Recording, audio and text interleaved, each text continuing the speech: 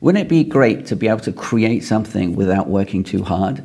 I know it sounds impossible, but let me explain. My name is Kay. I'm a tech minimalist, and I help people like you organize your technology so you can free up your time. So what do I mean about create something with not enough work?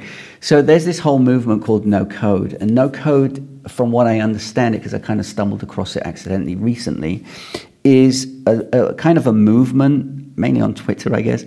It's kind of a movement where developers and programmers can create things without coding. Like in the old days, in the past, I keep saying old days, but in the past, I used to be able to create websites by coding. Like that's what we do. You use SCSS, CSS, SQL, and so on and so forth for databases, HTML.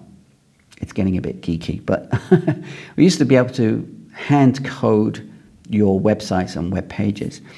And a company came along called Webflow. There's a link down below in the show notes about with how you can create a website visually without using code. Now, with Webflow and a lot of these no-code tools, you still need to know the coding part of it because you need to understand the fundamentals of how the tool works, or how the technology works, I should say.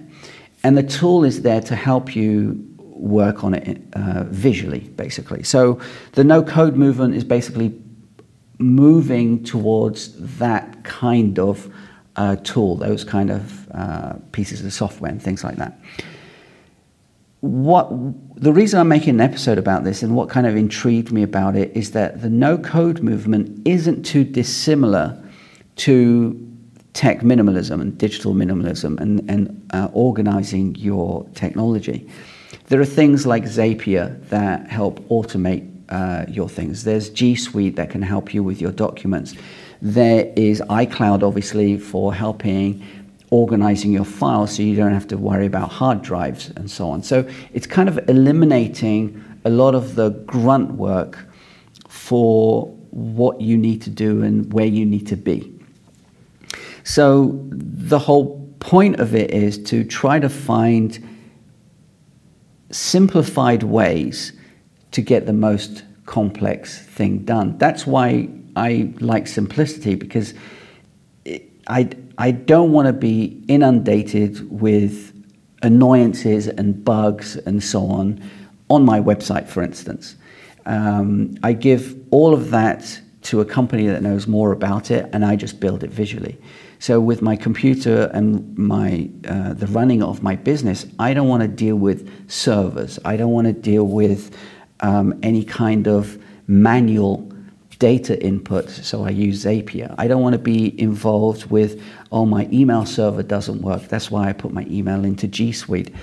And so there's so many pros to having a SaaS company, service company, to help you to run your business. So effectively, I call it no code. I don't want to deal with the coding part of it. I just need to work and be able to help my clients. Anyway, that's the episode today. I hope that helps you out. Don't forget to subscribe at macjunkie.com/subscribe. I will be sending an email out in a few days. It's now Wednesday. Be sending out on Sunday. Have a great day, and I'll see you in the next episode, which will be tomorrow. See you then. Ciao. Bye-bye. Oh, keep it simple. I keep forgetting. See you later. Bye-bye.